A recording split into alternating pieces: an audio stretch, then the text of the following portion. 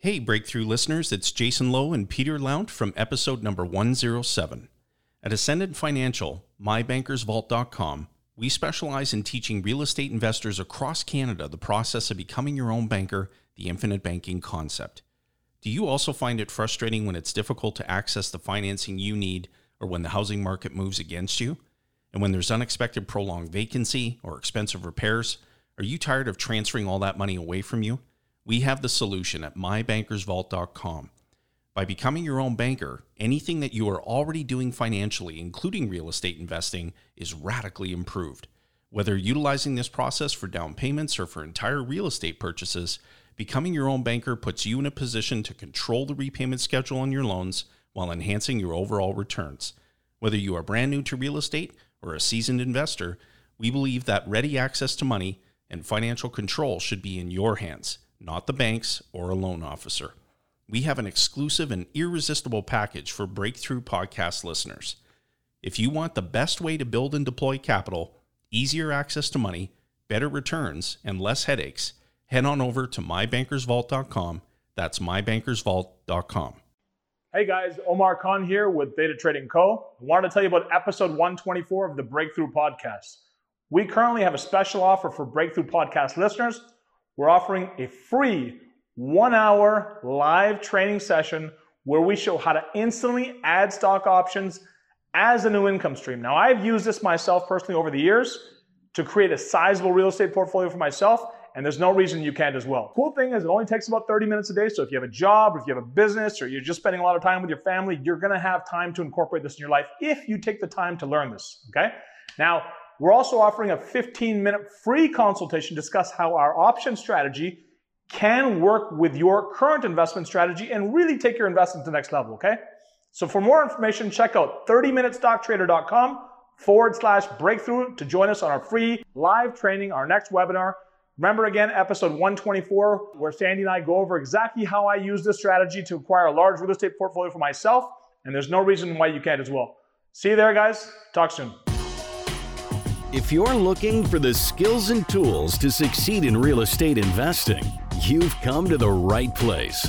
This show is about breaking through barriers, breaking through limiting beliefs, and breaking through to the life that you want to live through the power of real estate investing. This is the Breakthrough Real Estate Investing Podcast. And now, here are your hosts, Rob Brake and Sandy McKay. Hello, everybody, and welcome back once again. We're happy you could join us for another exciting episode of Breakthrough Real Estate Investing Podcast. As usual, here with me again is Mr. Sandy McKay. How's it going, Sandy? Hey, Rob. Very good, very good. Happy to be back and record another episode full of content. Yeah, I'm super excited to be back here. I always enjoy doing these, and the last few have just been, they've left me with a lot of inspiration and a lot of, hope for like the investing strategies that I don't necessarily take advantage of, that I think has opened some new doors and things like that for me. So, and this one, no doubt, is going to be more of the same of that. So I'm very excited about that. Before we get into it, of course, everybody knows, go over to breakthroughreipodcast.ca. Download our free report, get on the email list, listen to all the episodes that we've done over the past years. All of them are there, available to be listened to. Take advantage of all the great guests that we've talked to and all the info that they've shared with us. And I mentioned the free gift. Sandy, you want to talk about that? The ultimate strategy for building wealth through real estate. You can pick up a free report there. Kind of goes through how we've built our businesses and implemented the strategy we use in investing in real estate, and how you can too. You also get on our email list, of course, and then you will never miss out on a show or an event or anything else we got going on. So yeah, go do that right now, breakthroughreipodcast.ca.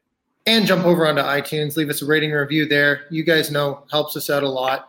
If you haven't done that yet, please go over to iTunes, leave us a rating, leave us a review. Let us know what you like, what you don't like, who you want to hear, what kind of information you want to get out of us, and we'll make sure that we tailor some future episodes to give you guys all that great information. And of course, you can click on all of our social media links and all that kind of stuff and stay connected with us. So one thing I wanted to mention too is, if you're listening live, jump on and ask our guests some questions today. We'd really like to interact with you guys, those of you who are listening to it right now. Get on, interact, ask some questions. We know you have them. Don't be shy. We'd love to hear from you. Yeah, get on live, and that's if you're listening to this, you probably could have listened to this a few weeks ago, or at least a week ago, or a month ago. So join us on Facebook and YouTube. Just go like or subscribe to our channels, and you will be able to jump on live with us. Ask whatever questions you have for our guests or ourselves. So go do that if you haven't already. Yeah, it's Breakthrough Real Estate Investing on Facebook, right? That's it, and on YouTube. I've got a bunch of things that I'm almost on the cusp of being able to talk about, but right now I'm just gonna leave it. I've been doing a lot of thinking, been reassessing my why, and as life progresses, things change, and so I've got, I think, some exciting things to talk about in the future. But right now, nothing is solid, so I don't want to talk out of line. I hope you're buying a hotel or moving to Costa Rica or something. I'm hoping something like that. It has to do. We'll talk about it soon. But I'm very excited. There's some stuff going on. Awesome. So tune in for our next episode after this, or episodes, and they might find out what's going on. Yeah, I'll lead it down the road, maybe 4 or 5 more episodes, just to get more people listening. Okay.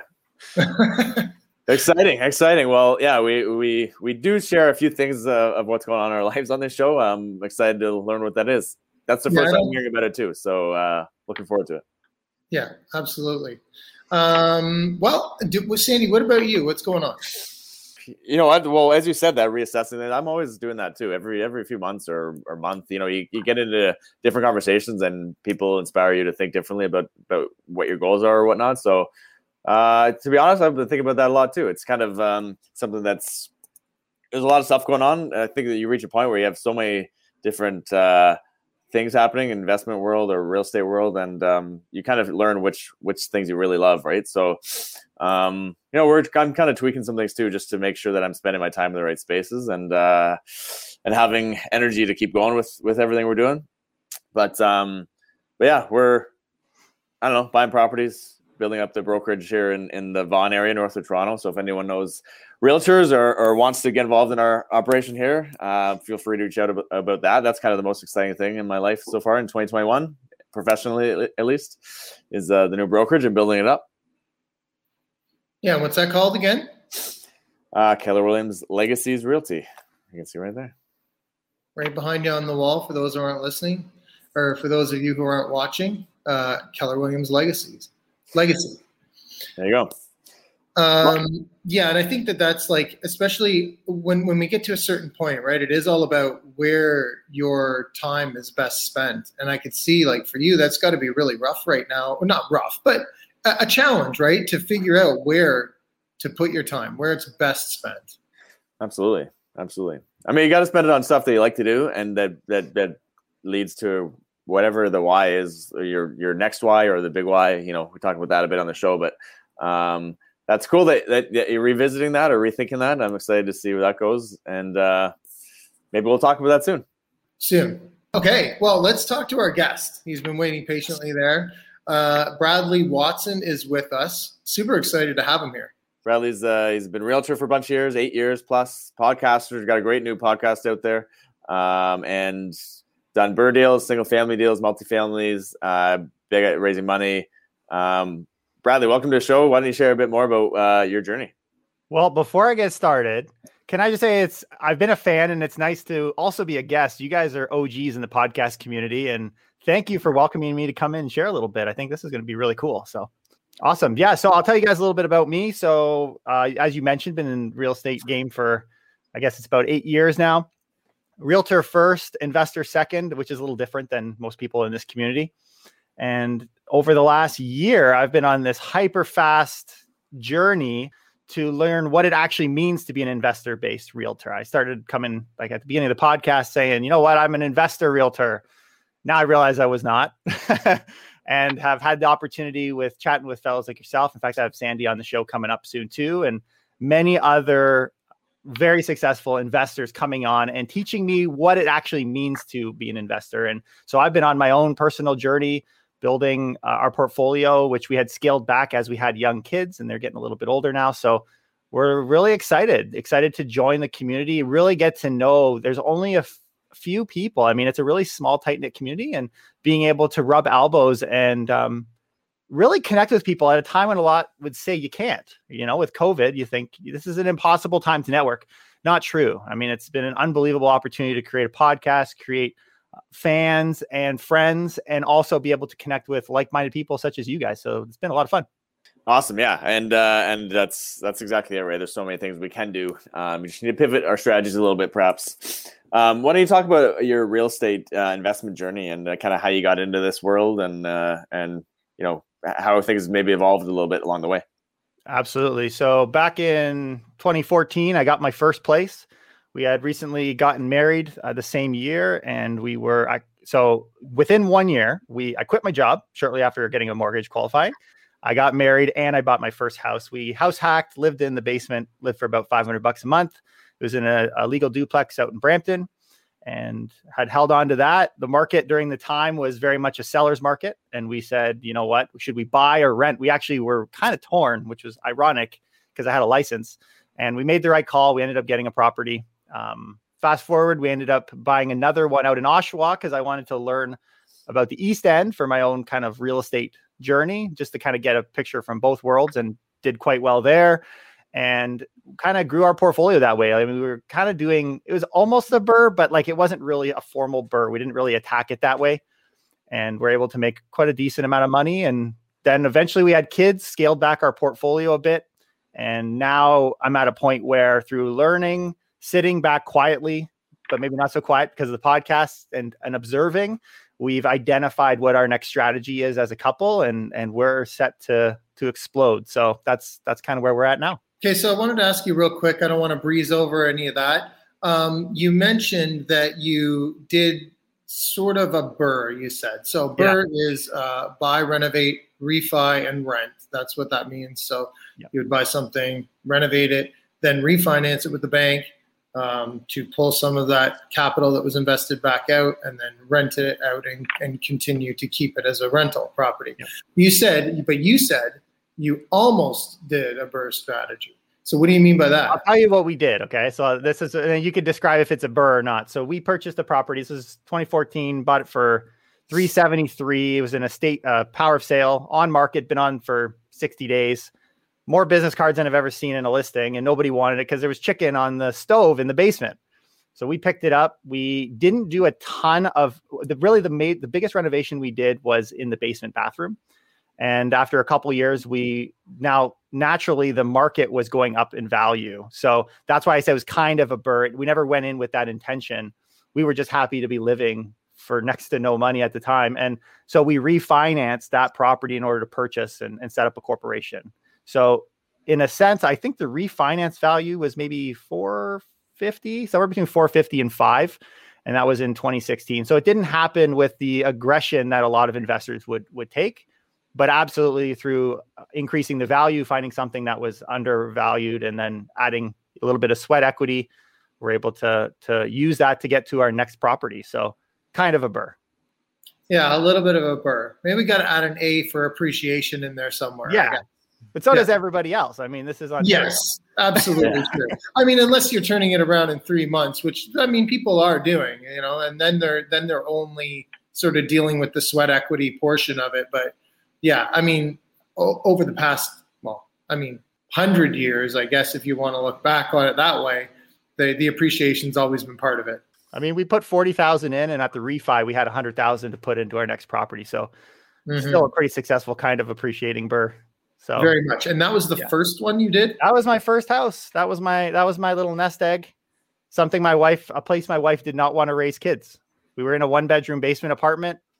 Young guy, I think I was 23 or 24, dealing with tenants, kind of learning what that looks like. It was convenient that it was my home because we can kind of keep an eye, but we heard little crazy kids running around upstairs and jumping on all of our stuff. So, I mean, that's the game, right? And got to learn a ton as a landlord and what that kind of means, and being on site, house hacking, being able to get in. I think we had put 10%, it was 10% that we put down, which was all we had.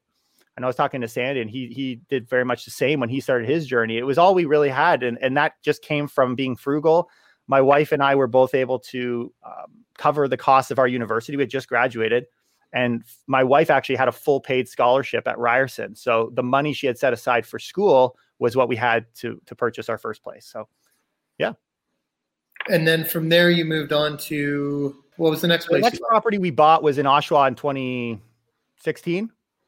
We bought, it was a legal duplex, south side of Oshawa, pretty close to the water, probably 5-minute walk from the water. And we were finding the challenges of filling the tenancies. We would have 15 appointments booked, then one person, we'd be lucky if they showed up. And it was a 401 drive we were taking a lot just to try and fill the space. So it was a real kind of nightmare, to be honest with you. And we had that place for a year and just kind of getting to know what it's like to be a landlord. In fact, by the time we had one of our tenants came in, wasn't paying rent. Eventually they left and stole our stove, brand new stove. So we learned a little bit about that. And I mean, that's the fun of it. Thank you for the Ontario system protecting landlords, and just dealt with that and just licked our wounds. But you know what? The funny thing was, for me, one of the coolest parts of all of this outside of the investment community is understanding the market. And I love the market. I think you can create wealth just from having your finger on the pulse. And in 2017, I absolutely did. Hadn't started a podcast yet, but I was doing YouTube videos and was telling people, be careful, because if the government pulls this rug out from under us, very quickly, things are going to change. And we actually sold that property, and I closed in April 2017, which is the closing date was literally within a month of the market correcting in 2017. So we had $100,000 we made in that property in 1 year, no renovations done, just from knowing that market at the time. And that property is now, obviously, Oshawa and Durham are doing well, but it took at least a year or two from there to get back to the value that we had sold it. And so just from, so that turned out to be pretty cool. We were able to purchase our property, settle down a little bit, and have a very small mortgage and spend time, kind of a midlife retirement, if you will, with my family and raising my young daughters. And so that's kind of what's, since then, we've been sitting and learning and continuing to put out content, dealing with clients and educating. And now we're looking at bigger and better things. So awesome. So now going forward, what's your strategy look like in the investment world right now, or like how's the outlook look for the short future? Yeah, I mean, I'm very excited.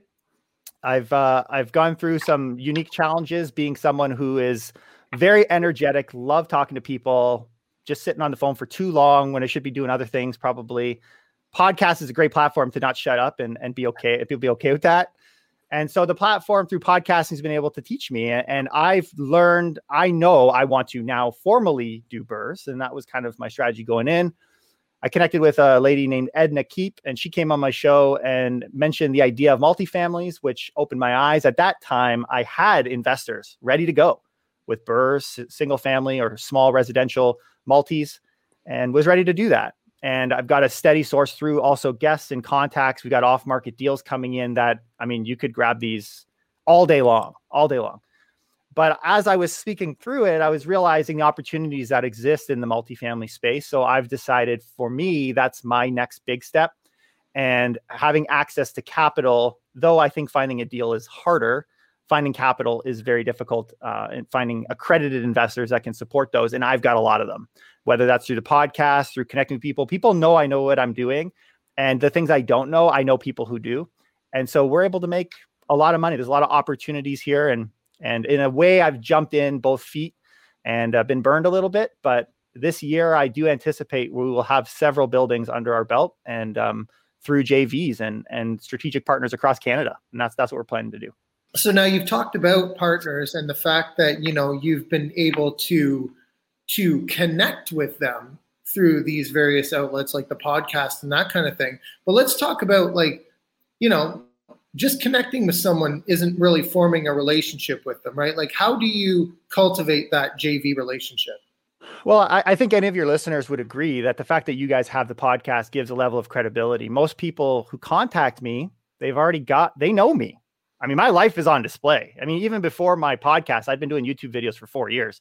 You can look back and see my best and my worst, and it's all there. And that creates a culture where when I talk to someone, it's like, if you want to get to know me as a JV partner, it's important that I get to know you, which is going to take a little bit of work on my end. But if you want to know about me, just look my name up. And so that creates a lot of credibility in those conversations. So yes, maybe the phone call is the first one for us, but our dialogue has been going on for a long time.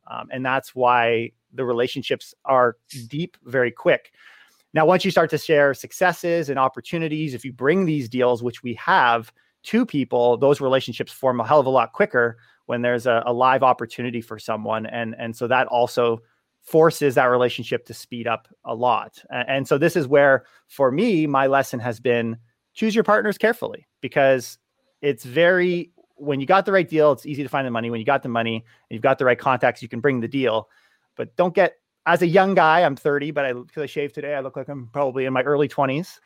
I'm very energetic. I'm ready to go. I am. So people jump and they gravitate to that. And the result is you can be taken advantage of in a way. And you just got to make sure you got your bases covered, and having been connected to groups of investors and being able to rub elbows with people, you realize and learn how you can do that, and you grow, right? If you're afraid of making mistakes, you're not going to go anywhere. I mean, all of us in this room are scared. We all have our fears. We all have, doubts and challenges. It's not what you can't avoid those things. You power through them and you keep going, despite you have people saying you can't do it or hoping you fail. I mean, I'll see you at the top. I was going to ask how you find the deals, because the money part is part of it. Obviously, marrying that money with the right deal or right opportunities, and you mentioned across Canada too, not just locally necessarily. Yeah. So how do you source those deals? Currently, I mean, the belt is getting wider. I probably eat too much. The tool belt is getting a little bit wider. We've got the first source that I had was off market power sale deals. And I've got a steady flow of those that come in. Those are residential, not as much multis, but that was kind of step one. So that creates a framework for investors. As you start to build that investor database, right now I'm sitting over 450 investors that we're sharing, and people are welcome to jump on our list. I'm at a point where I'm sending 1 or 2 a week now from various deals or JV opportunities. So from there, I had contacted several large accredited investors and was able to network with people now across the country and say, hey, because here in Toronto, here in Ontario, money it's everywhere. And I think it's everywhere across Canada. But once you start to go into other provinces, it's a little harder to come by. Not too many people are running and investing in a place like Winnipeg to the same extent they're investing in Hamilton, for example. So that creates a massive opportunity for me, having a ton of capital, to change markets that would otherwise sit quiet. And so through there, I can connect with JV partners who already have deals. They've got cap rates that we're not used to seeing and are happy to share those deals in exchange for money. So that's one way. Another way that I've been able to do it is with wholesalers. I've been able to, again, through networking, connecting with people, find people who bring me deals directly, which I have the opportunity to either manage or bring on a managing partner and work with as well. So those ones can also be quite lucrative. I mean, there's been several I've come through where we've either tried to jump, it didn't work, or we've kind of looked at it and we pass on a lot. There's several right now. I've got several deals on the table that are kind of available that we're not really jumping on, if you will. But those are so in some cases they'll come from other partners knowing we have the capital. In other cases, they'll come from people who know we have the capital and can close on those deals. I hope that kind of answers your question. So they range. It does. Do you find that even with the wholesale deals now, they've become quite competitive? Yeah, and I call it a wholesale deal, but these are coming from wholesalers who aren't wholesaling them. They're legitimately off-market deals. Yeah, okay. So I'm not picking, I do get messages for wholesales, and I'm open to it. I've got some wholesalers that send them to me first just because we're able to move on them. But the ones that really excite me are the non-exclusive off-market deals that I have no problem paying a realtor for bringing me. I mean, these are people who are very good at sourcing opportunities. And yeah, I have my real estate license, and this is where you kind of have to recognize the role, but I want to be an investor. And the trade-off for that is paying people for the work that they do. And that's kind of it's worked out. Yeah, Rob, you mentioned that. It's interesting. The wholesale world is changing. I think it's because there's so much the technology side of things, and there's so much available information out there that it's not like these wholesale deals are necessarily flying under the radar as much as they used to, which makes it, I don't know if that's better or if you're a wholesaler, it's probably better. Oh, well, yeah, for sure it is. But I mean, it's creating the same type of bidding wars as, you know, what's going on in the stuff that's on market as well. I've seen a lot of that lately. Yeah, in one sense, on the wholesaling front, it's easier to find money to pass those deals along, but it's so much more difficult to source them now. I mean, finding deals is harder than ever, and we're seeing markets. When I'm talking to people outside the GTA, they're talking about how we've got conditions they've never seen, like escalation clauses, for example. We've seen that in Toronto for a while. And they're shell shocked. And so a lot of these deals, the wholesales that I tend to see, the guys that are running around, they're in outside communities and they are experiencing things that they've never experienced before. And that's challenging. I mean, I have one lady that I'm speaking to in Welland. I'm going to be seeing her this week, actually. And she was given an as-is offer. And so this came to me through the grapevine. And I spoke with her and I said, let's just lay this out here. Are you good with me not representing you? Because I have no problem submitting you a better as-is offer than you got. But I'll be honest with you, and this is just, again, this is just my good nature side. I'm not the kind of guy that scoops these deals. I'll pick them up from somebody else. But I said to her, if you list this thing on MLS, you're going to have multiple offers. That price can go way over. And she was a little nervous about working with realtors. And so in some cases, I'll shoot myself in the foot because you want to be honest and, you know, I want to take care of her unless she's good with me just bringing an off-market offer, which, I mean, I have no problem taking $50,000. Thank you very much. So, but I think it's important people see, as my realtor side is saying, get the deal, but my humanity is saying that we almost have to take care of each other. It's not just about the money. It really isn't. So maybe that was off on a bit of a tangent on the wholesale stuff. I don't do a ton of wholesaling. I'll pick up wholesale deals, but I don't see many of them in the multifamily, like small and mid-size apartment space. There's not as much profit margin in there for them. So I don't tend to cross them as often.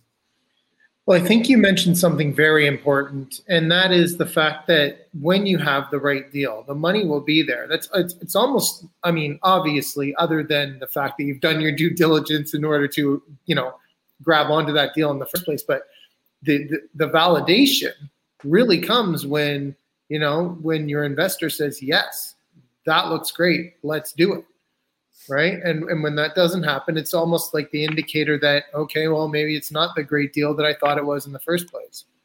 Let's talk about the market and that a little bit. You mentioned, different clauses in different cities and whatnot, and all the crazy chaos that some people might think is happening in a Sault Ste. Marie or a Sudbury or something. We've seen that for years in Toronto, for sure, around the GTA. But what's happening in the market? You study this stuff a lot. What are some of the trends out there, and how's the market? Is it exciting right now, or what's going on? I mean, it's exciting if you own real estate. Yeah. It's exciting when you recognize that the alternative is to hold cash that's losing value overnight through inflation and all of these pressures. And it's good holding real estate where you're coming up for your renewal and your mortgage payments, though you refinance hundreds of thousands, is still the same payment. I mean, that's a great thing. But for someone like my kids or the next generation, there is a level of concern in there on what comes next. I mean, what state do you want to live in? Because you ain't going to be in Canada. I mean, the prices that are increasing at crazy levels. And I just think it's a new normal. I think they're very much like 2017, though the Bank of Canada and they would never, CMHC, they wouldn't say this is, actually CMHC might. Bank of Canada wouldn't say this is in 2017. It's not the same thing. That's what they've recently said. We're not going to change interest rates. We're not doing this. We're not doing that. Things are good. If I were to say that there would be a carpet be pulled out, it would happen from the Bank of Canada saying something to the effect of like, something's got to give, right? Like when we saw the big impact that happened was a foreign buyer's tax. So when the government steps in, okay, fine, we're in a bubble. Let's say we're in a bubble. Let's say things are overinflated. I think generally people would agree is overheating. Everybody's saying, even the biggest critics are now, or supporters of the market are saying there's some overheating happening. The only thing that's going to change that, because the fundamentals are leading to the overheating, is intervention. And the intervention is what caused a lot of the problems in the first place. You know, first time home buyer credits pushing that price up, or these caps on prices that kind of artificially inflate lower priced homes. All of these things is now the solution is more of the problem, which is government intervention. And at some point that will probably happen.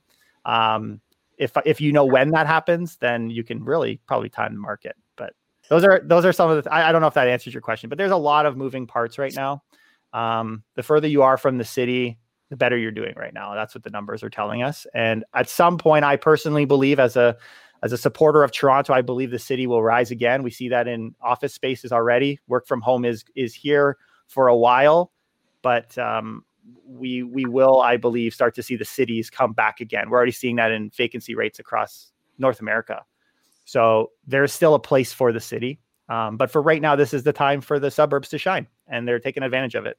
So what should someone do if they're looking to invest money in GTA or Toronto in 2021? Like what should they be thinking? Should they even be doing it, or should they be sitting on the fence and maybe waiting to see if there's some intervention and there's a 2017 repeat of some sort? Yeah, I don't think this is going to change for a while. I wouldn't sit on the sidelines if you plan on doing some activity. I guess the saying is don't wait to buy, but buy and wait. And so I think that will continue to be the case. Let's say hypothetically prices come down. I was talking to someone recently about this, and they said, do you think prices will correct? And my belief is even if they do, there is way more up than there is down ahead of us. And so be okay with those. Recognize the pressures that are being placed, supply and demand pressures. I mean, we were laughing, at least I was laughing, when they said that we would get over 400,000 immigrants this year. The numbers are on track. So let's not say there's no demand, I think there is. And for that reason, it's my personal opinion, which an opinion is a butthole. Everyone's got one, and sometimes they stink. And my opinion is that, I mean, talking to guys like you, talking to a lot of people who are investing, I don't think it's a matter of if you invest, but where you invest. And people they're running to trade in those worthless dollars for things of fixed value. And that includes real estate. So where you invest being what asset class is what you're referring to, not necessarily location? Both. Yeah, both. And not everybody's a real estate. I mean, if they're listening to this podcast, they're probably interested in real estate, but there's many fixed assets. I mean, the cash is the worst thing. That's the short of it. Right. And this comes from conversations with people who have a lot of it. They realize, where can I spend it? And any opportunity there is in real estate, there's hundreds of different vehicles, not just types of properties, but forms of investing. I mean, you could do JVs, you could do it yourself. You could do whatever you want. You could flip. I mean, even people right now in this market, people are becoming flippers without meaning to. They're picking up a property and 3 months later, the value's up 150,000. Okay, I'll sell it. I mean, now in a couple of months from now, they're going to be upset that they did, but they got to flip, right? Yeah, it made a quick hit of cash. Why not? Why not? It's often just the appreciation's working out for them.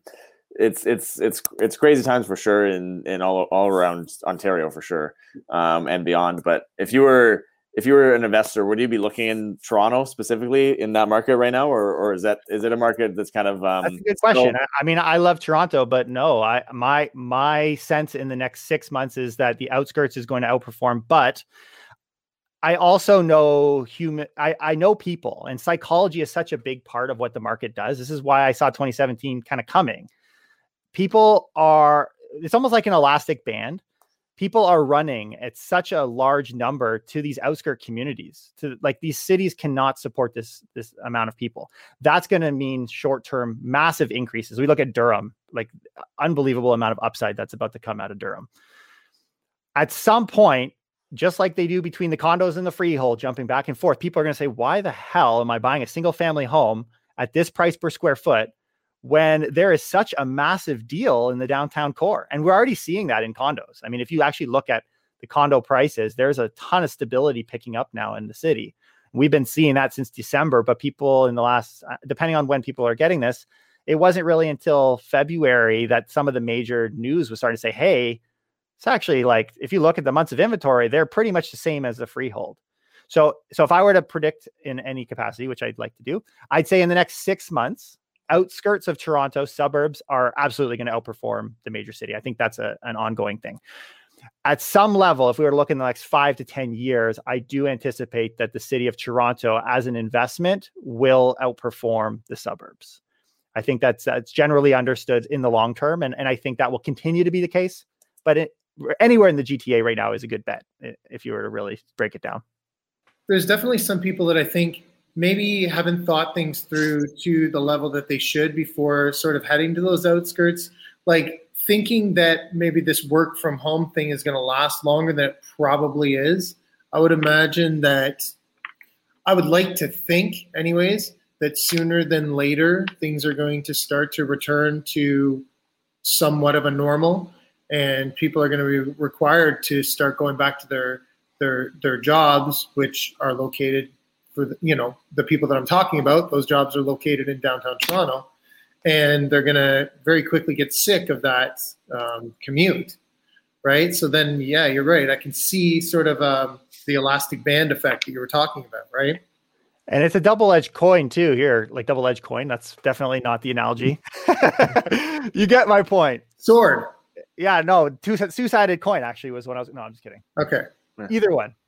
There's actually this trend of leaving the city is not a new one. I mean, you could say working from home is the cause. I think it's maybe jumped us 5 years ahead, but people were already leaving the city. That's been an ongoing thing. If you look at the trend in the last couple of years, it's been happening a lot. The problem too is this immigration, and this inflow of immigration is what does fix that overall gap. Even with in the last few months in the city of Toronto, even with all of the net outflow of locals in Ontario, because they tracked where are people going, and the biggest leavers city being left was Toronto, and then all of these further out cities were the ones where they were all landing. Even with all of that, and even with immigration being beat up, still was a net positive as far as the population of people went. So wait until immigration opens up again. Like once you open up that floodgate of inflow population again, I believe not necessarily people will come back from working from home, which I do think is a possibility. The bigger factor I'd say is people will realize working from home is maybe overrated. So we're not leaving as fast anymore. And why would I spend so much money to be so far away anymore? There's going to be kind of that give, but then you're also going to have a massive influx of potential competition coming from every corner of the earth. I mean, when it comes to moving in a city, I honestly believe Toronto is the best place. It's the greatest destination people can have in the world. So wherever you put that in the category, we're going to get a lot of people. And when the government is backing it up with incentives for people to come and to stay, not to leave after they're done school and all these other programs, those things are the reason that I see Toronto rising ahead. People don't come to Canada to move to Sudbury. They come to Canada to move to Toronto. But then sometimes they get scared and they run off to Sudbury. But I think the destination will always remain Toronto. Yeah, it's a booming market. It's possibly never gonna end anytime soon, because I think the prime factor is immigration, like you're suggesting too. So what the heck what do you tell someone who's maybe a 20-year-old and looking to buy their first home and can't afford it, or trying to find their way into the market? How does that person win? As a primary residence, like a place to live? Or investment, either way, yeah. Well, if it was an investment, I would say you got to decide equity versus cash flow. I think most large investors would all argue cash flow is the play. People who invest in the downtown core, they're playing an equity game, but these are investors that aren't too worried if I'm running a negative cash flow, because the net result of me paying down equity with low interest rates is I'm still actually ahead, just not from a monthly cash flow perspective. Yeah. So for someone who wants to invest, just to kind of wrap that one up, I would be looking at a place that is running a cash flow. I think that's important. Don't feel like you need to be stuck locally. Yeah, you might, if it's your first one, I think it's a great opportunity for you to learn how that all works. But through joint venture partners and connecting with people, you are able to invest anywhere across the country. I mean, you don't even have to invest in Canada if you have partners in other countries. So even if you can't afford a home with the crazy stress test, through something like multifamilies, you can overcome that hurdle. So with the right insight, you can do it. I know, Sandy, you were telling me about how you were able to do wholesaling and use the money. I mean, there's a lot of creative ways you can use to get in the market. I think that still is the case. Now, when it comes to buying your home, honestly, I think when I view someone living there, unless it's a multi-family, I don't view that as an investment. I've never really viewed your home as an investment. So like I had one person I was speaking with last week, they had a family member buying a condo in Toronto. And they said the house is listed for, I don't know, $650, and we think it's going to go over $7 million. And they said, how much should we pay for it? And I said, I don't know. How much do you want it? Because if you're looking at that condo as an investment, if you want to invest in real estate, I would not be buying a condo in the city. The reason you're buying a condo in the city is because that's where you want to live, which is fine. So if you overpay $50,000, I mean, in their case, they're paying cash, so who cares? the value will eventually be there. You're buying a lifestyle. You're not buying an investment. So that's why I would kind of break it up into the two categories. Makes sense. Thanks. That's I think good insight for where we're at in the market, because there's so many people with questions about if they should be doing anything right now, or they should be sitting on the fence, or where they should be putting their funds, because it's a tough market to get into, whether you're investing or you're looking for your first home. It's a tough one to crack right now, almost anywhere in Ontario and or Canada, probably, for that matter. And you know why it's a tough market? Government intervention. I mean, it's very easy to stay in this market. Prices are going up. Rents outside the city are going up. I mean, in the city, I think they're going to start going up again too. The problem right now with qualifying is things like land transfer taxes and the stress test, an unbelievable hurdle for people to overcome. I mean, if I got to qualify over 4.5%, but yet my mortgage is 1.7, like I understand that that's designed to protect us. But that's a little over the top, right? Like that's a very difficult, and not to mention people that are self-employed, right? Like you got a difficult time like this. People don't necessarily work for an employer. Maybe they're working as a virtual assistant.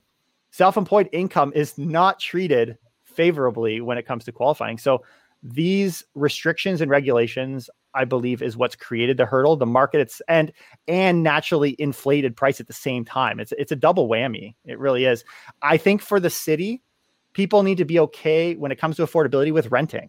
They don't need to necessarily own. And I believe everybody should own. I do believe that. But our city is going in such a direction that renting should also be important. Like the main priority should be housing, that people have a place with a roof over their head, not that people can afford to buy a house. And I think I'm okay with that. I've come to be okay with that. But a lot of people feel a right, or it's their right as a Canadian to own real estate, and it's not built that way anymore. It's really not. Oh, right. If you got to work in Toronto, go rent there and buy in Windsor or somewhere else where the numbers are affordable for you. You don't need to own and live in the same property you own necessarily.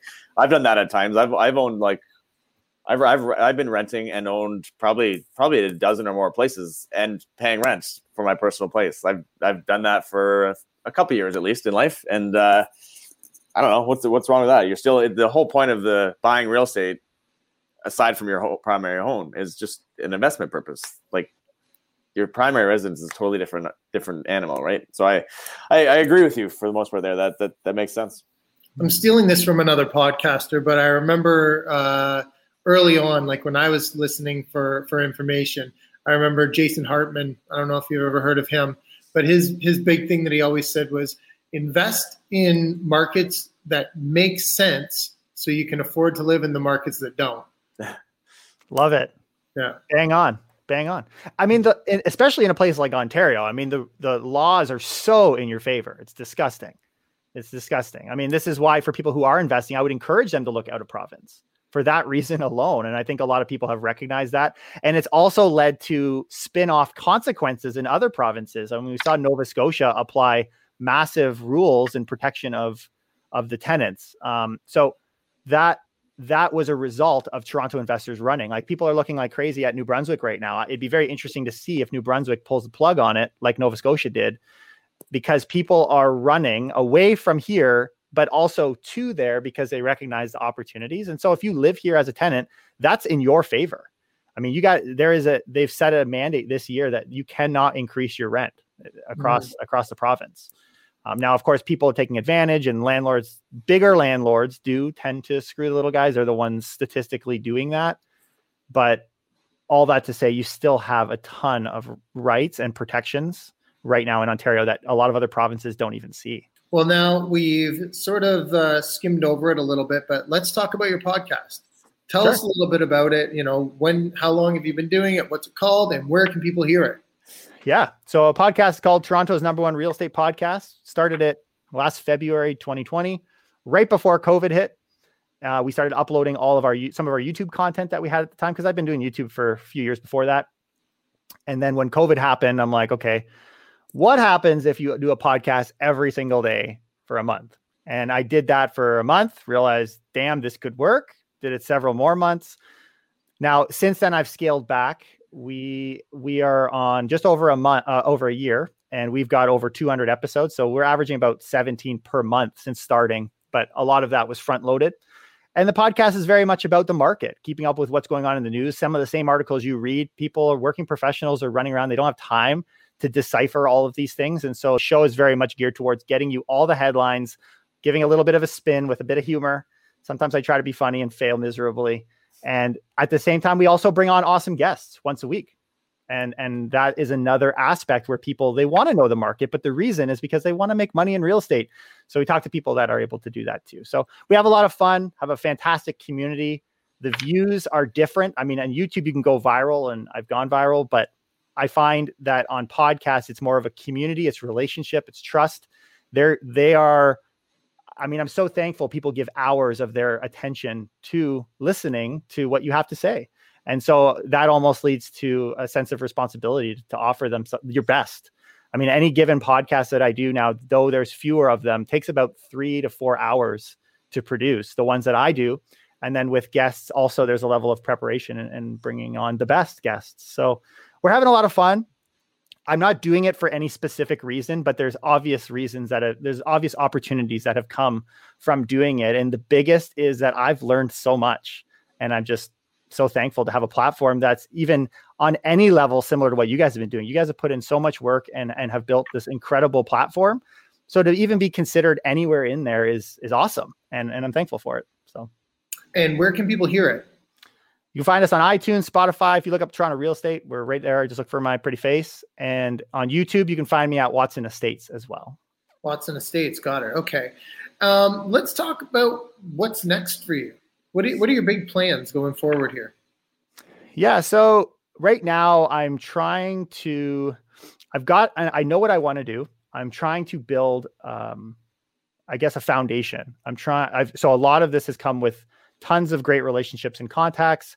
So right now I'm in this bit of a juggling act where I've got so many off market, so many really great opportunities coming from one angle. And I've got so many different investors coming from the other angle, and trying to be able to matchmake them, figure out who I want to work with, what are their investment goals, and then being able to make those connections. But also, though there's 1,000 deals coming at me, being able to identify which are the few that are worth putting in the amount of time. I mean, I don't know about you guys, but I can get caught looking at a deal and it could take away the better half of a day. Like, I'll just be so in love with looking and analyzing that deal. And then you make a quick phone call, all of a sudden it's like, okay, no, you know what? This is not actually worth it. And there's a lot of wasted time. So being able to streamline that process, I think, is what's next for me, and being able to figure out, like, how do I prioritize the time? Because time is the most valuable currency, especially when our currency is not very valuable. It's all about time, and again, creating wealth to free up more time. I mean, that's what everyone wants at the end of the day. It's the whole reason to build wealth. I think for everybody is to free up your time so you can do whatever the heck you want to do in life, right? Absolutely. What else? Any last words, or what else? I guess it's pretty exciting to see you got a great show. I want to make sure people go check it out, because you do have some great resources in terms of stats and data and stuff that you're talking about in the market, which is exciting. And some of that you touched on here today, but I'm sure they can get a heck of a lot more details and more up to date, timely info if they're checking out your show. So definitely want to encourage people to go check it out and reach out to you for more. Rob, any last words before we wrap up? I mean, I don't want to put you on the spot, but one of the things that I really like to hear from people is sort of like the one piece of information or advice that they've gotten, that they remember from the past that's always stuck with them and helped them. Because most people do have that light bulb moment in some way, just it's that point where something clicked and they got it, Mm-hmm. So I don't know if you have anything like that. I mean, there's a bunch of them. I'd say, I mean, on the topic of the podcast and what we're kind of discussing today, I think the secret sauce is consistency. Like it takes a lot of work. The concepts are very simple. Share on any platform as much as you possibly can consistently, because as soon as you remove that consistency, you can't pull these things off. I mean, I can say I'm going to send out off market deals, and then I stop. There it goes, whether people are relying on you or not. I mean, it might feel like it's like the hockey stick analogy, right? Like you're putting in all this work and things are just about to launch, and the consistency and consistency also doesn't just come at the beginning, but it comes along the line with that. When you start getting that momentum, it sometimes feels like, oh, I'm good. Like you can pull back, but anytime I've done that, it's come with a lot of heartbreak and having to do a reset. So I'm very much about keeping that momentum moving again through this consistency. So I'm not going to say that's the only life-changing lesson I have, but there is not a lot of people that can do that these days. People are they love shiny things and they'll run in all different directions and they don't realize how much it's wasting their own time. It's easy to have ideas, but you got to apply it and do it where everyone else stops. You got to show up day and night. Yeah, you're tired. We're all tired, but if you want to build something of value, you got to keep serving as much as you can. That's great. Yeah, I agree 100%. And you got to keep filling that pipeline, right? Keep filling the funnel. Yeah, absolutely. And have fun doing it, man. I mean, there's we would not be doing this if we didn't love it. And people feel that. People know he's actually having fun. I mean, half the reason I put the jokes in my podcast, because I do put a lot of really awesome jokes in my show, but it's because I like to have fun. It's like, I specifically spend time making sure there's humor in there, because if I'm going to do this, I don't want to be the same voice. And I've got a lot of flack. People are like, oh, you're a realtor, you're not professional. Whatever. Don't listen to my show. I didn't force you in the room. So have fun doing it. It makes it easier. Awesome. Yeah, I love that. I love advice. That goes with so many things in life, business or investment for sure. Just the consistency and showing up. You don't have to show up every single day, but when you show up, just keep showing up, right, as much as possible. And over time, that consistency will compound, and you'll create something cool. It's inevitable. So how? First of all, let's say who should be getting in touch with you. Who should be getting in touch with me? Well, I would say if you're looking to invest in money and you want to figure out how that works, give me a call. I'm available. I know it's like, oh, he's this big guy on this big podcast. I got a couple kids. I put pants on in the morning, just like everybody else. I'm available. I mean, having the conversations with people is really kind of the reason you do it, because it's all about relationships, all about connecting. So I guess, so from that angle, if you need support, even if it's not me, reach out to somebody and get that support, and, but also if someone does have off-market deals, they're looking for capital, like across Canada even, and they've got a home run opportunity, just a phone call away, give us a call. We're happy to chat business and see if there's a way for us to make that contact. And otherwise, no strings attached. Just keep learning, connect to the podcast and learn take what you're going to take and leave what you don't want. And I think that I'm okay with that. I'm not using the podcast as a platform to build wealth, because we're already doing that. It's more for the audience. Awesome. I'm sure those people are listening. So now tell them what the best way is to get in touch with you. Yeah, you can reach out to me. You can leave us a review if you want to just leave us a review. I mean, we're always accepting those on iTunes. It helps the channel. But they can send me a message on Instagram at Watson Estates. They can leave a comment on the YouTube videos that we post at Watson Estates. So, or my cell phone's all over the world. So I'm a very easy person to find if you look my name up, because I want to be available for people. And so just Google me. Bradley Watson. Bradley Watson. Got it. Okay. And all Bradley's info is going to be in the show notes, guys. So you'll be able to contact him whenever you want. Just click on over into the show notes, and you can leave comments there too and ask questions. Any questions you have for Bradley. You can put them in there as well, and we'll get back to them. We'll make sure that everybody sees them. So all your questions can be answered. Well, thanks, Bradley. I really appreciate you coming on today. I mean, you shared a ton of market insights, I think, which was pretty interesting. And hopefully people got a lot out of that. And just thanks again for being here. Yeah. Sandy, Rob, appreciate it. You guys keep doing what you're doing with the fantastic content and guests. And I really do appreciate you allowing me the chance to come on and share a few thoughts. Sandy, how can people get in touch with you? 289-389-6846 or sandy@mckrealtynetwork.com. And, you can just look Sandy up too. If you missed that, you can just look Sandy up as well. We're pretty easy to get. We're all over the place. We're all realtors. We're not hard to find. But if you want to reach me, you can get me at rob@mrbreakthrough.ca.